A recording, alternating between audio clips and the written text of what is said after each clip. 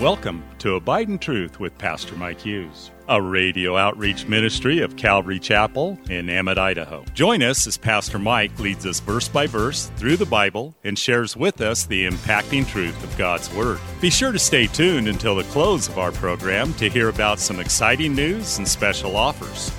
We'll also tell you how you can obtain a full-length copy of this entire message. And don't forget, you can always catch up on Mike's teaching on our website at ccemmett.org. We're currently going through the book of Luke in a series titled The Uncommon Gospel. So grab your Bible, turn up the volume, and follow along with us. Here's Pastor Mike. Luke chapter 9. Traveling through the Gospel of Luke verse by verse, a message titled In the Hand of My Enemy. Verse 42 again, it says, Then Jesus rebuked the unclean spirit, healed the child, and then gave him back to his father. Notice, he casts the demons out, and he heals the child. What do you mean? Why do you need to be healed? That's an interesting question. In Matthew's Gospel of this account, it just tells us that the boy is epileptic. And so this boy's having seizures. In Mark's account, Jesus rebukes the deaf and dumb spirit, meaning deaf and mute, and the spirit comes out of him. And so this is a spirit that's making him deaf and mute. It's throwing him on the ground, but the boy is also epileptic. And so does Jesus need to rebuke the spirit and also cure his epilepsy? Was it a neurological thing? Can a demon cause somebody to have epileptic seizures? Probably. But is it always that? You know, if you get a head injury and in a car accident and you start having a seizure disorder, does that mean you have a demon? No. And so it makes me wonder if this boy didn't have epilepsy. They took him to every doctor, and like the woman with the issue of blood, they suffered many things and gave all their money for doctors and nothing helped. And so finally, they went to a shaman or a witch doctor. And maybe that's where the boy got the demon. This is just sanctified speculation. I'm just curious. But we know that Jesus not just cast the demon out, but he also healed whatever disorder this boy had.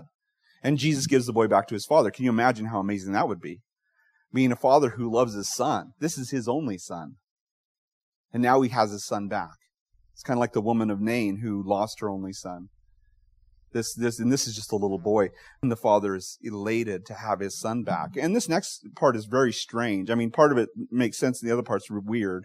Verse 43 says, They were all amazed at the majesty of God, but while everyone marveled at all the things which Jesus did, okay, that part's normal, he said to his disciples, listen to this, Let these words sink down into your ears, for the Son of Man is about to be betrayed into the hands of men. Now, this is the passage where I got my title, and I tried to get my title for the messages out of the passage, but I didn't realize till later that I'd been reading out of the New Living Translation on my phone. It switched over, and so this is where I got New Living Translation, verse 44. Listen to me and remember what I say. The Son of Man is going to be betrayed into the hands of his enemies. And you have to appreciate the timing of this, because here's a boy who has been under the control of the enemy. The devil has had this boy and not let go of him. This man has been suffering for years with this demon-possessed boy. And Jesus comes and with a word casts out the demon. The boy is free. He's no longer under the hand of his enemy. And then Jesus, as everybody's marveling and rejoicing that the enemy has lost, he's gone, Jesus is victorious. And then Jesus says, Now I'm going to be brought under the hand of my enemy. What? No, you defeat the enemy. You're the one who has power over the enemy. The enemy can't bother you. What they didn't realize is that Jesus had to let the enemy have power over him so that he could win the victory ultimately, right? But how would they process that? And I think that that's the difficulty. They're looking at Jesus and what he's saying. They couldn't imagine that Jesus could possibly be brought under the power of an enemy. He's supposed to become the king, right? In fact, just in the next verses we're going to be reading next time we're together in Luke, the disciples are going to be talking about who's going to be the greatest in the kingdom. They obviously didn't get this. They obviously didn't understand it. But Jesus says, Let this sink down into your ears. I'm going to start using that with my kids. Let this sink down into your ears. It says, verse 45, But they didn't understand the saying, and it was hidden from them, so they did not perceive it, and they were afraid to ask him about the saying. It's a good lesson for us. They didn't get it, and they wouldn't get it. It would be very confusing for them when Jesus was arrested and hung on a cross. It would be very confusing. It would be confusing for them when Jesus rose from the dead, and they didn't even want to believe it when it happened. It was like, I'm not going to believe unless I can see for my own eyes, And it was hard for them. And so what we take away from that is this.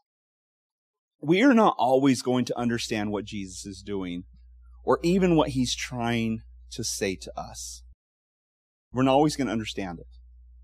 I think we like to think that there's an explanation for everything, but we're not always going to understand it. Could you imagine how you would feel right now if you were not here in Emmett, Idaho, but rather in Ukraine? Let's say you're a Christian living in Kiev, and you are in an underground cellar somewhere, praying, not knowing what's going to happen to you. You're praying that God would deliver you, God would save you from the situation. I mean, wouldn't you be? And the Russian military is coming in. And no doubt, there are going to be Christians who are pulled from their underground place and shot and killed. And others who are going to be, as they pray, Jesus save us, a bomb's going to land on top of them and they will be destroyed.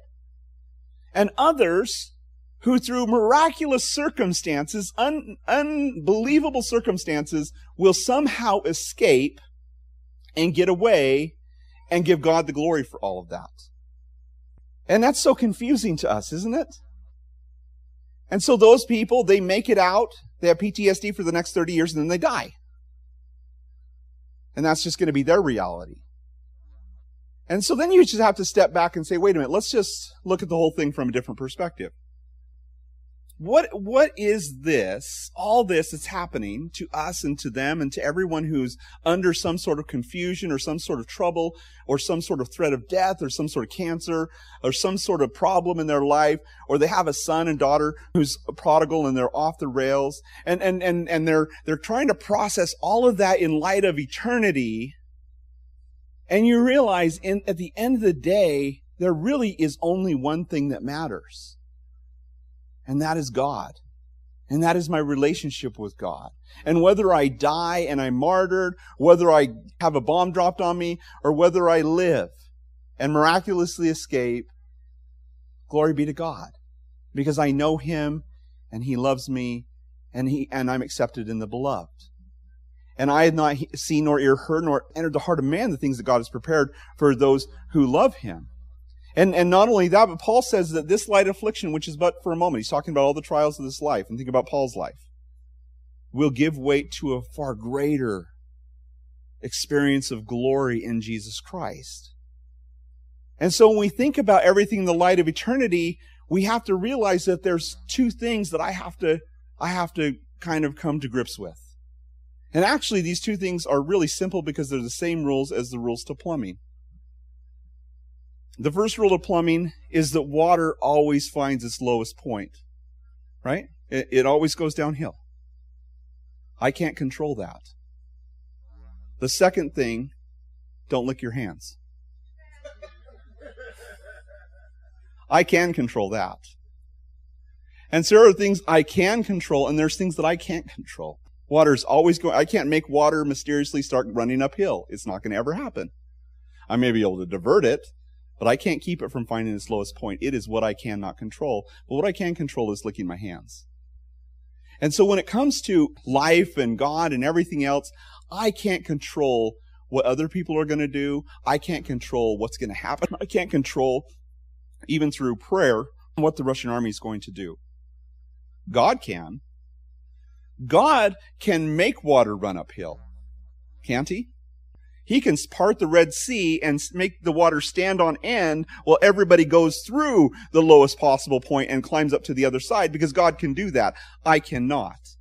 I just have to make sure I don't lick my hands.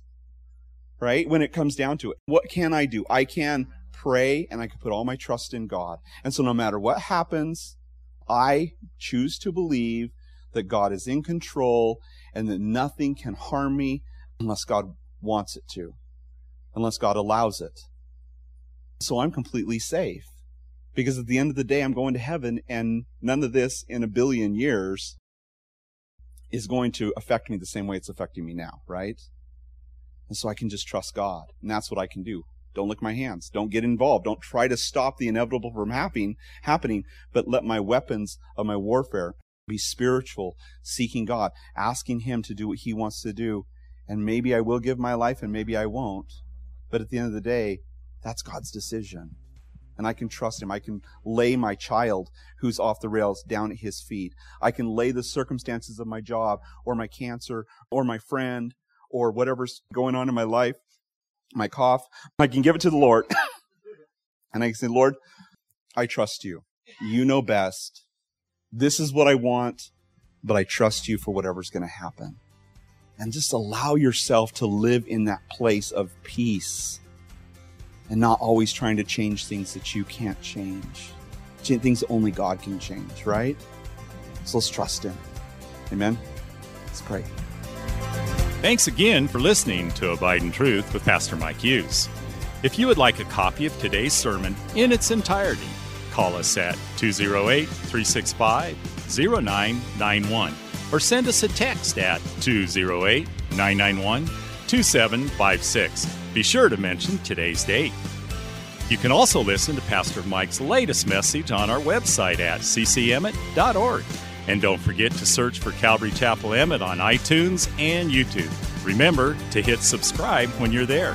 Thanks again for listening, and remember, always abide in truth. Until next time, God bless.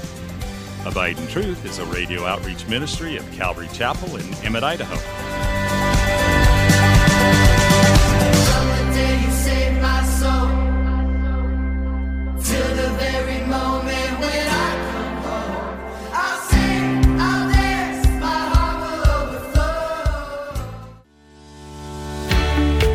Calvary Chapel of Emmett would like to invite you to watch our services live on Facebook.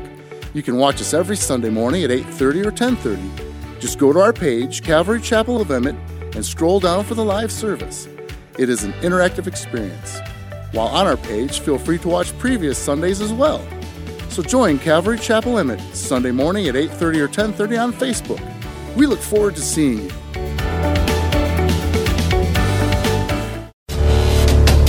Calvary Chapel of Emmett would like to offer you a free gift for joining us today. Right Now Media. Right Now Media has been called the Netflix of Christian Bible studies. With over 30,000 Bible study and discipleship videos, there's even tons of Christian cartoons for the kids. To get your free account to Right Now Media, just visit our website at ccemmett.org/rightnow. That's ccemmett.org/rightnow.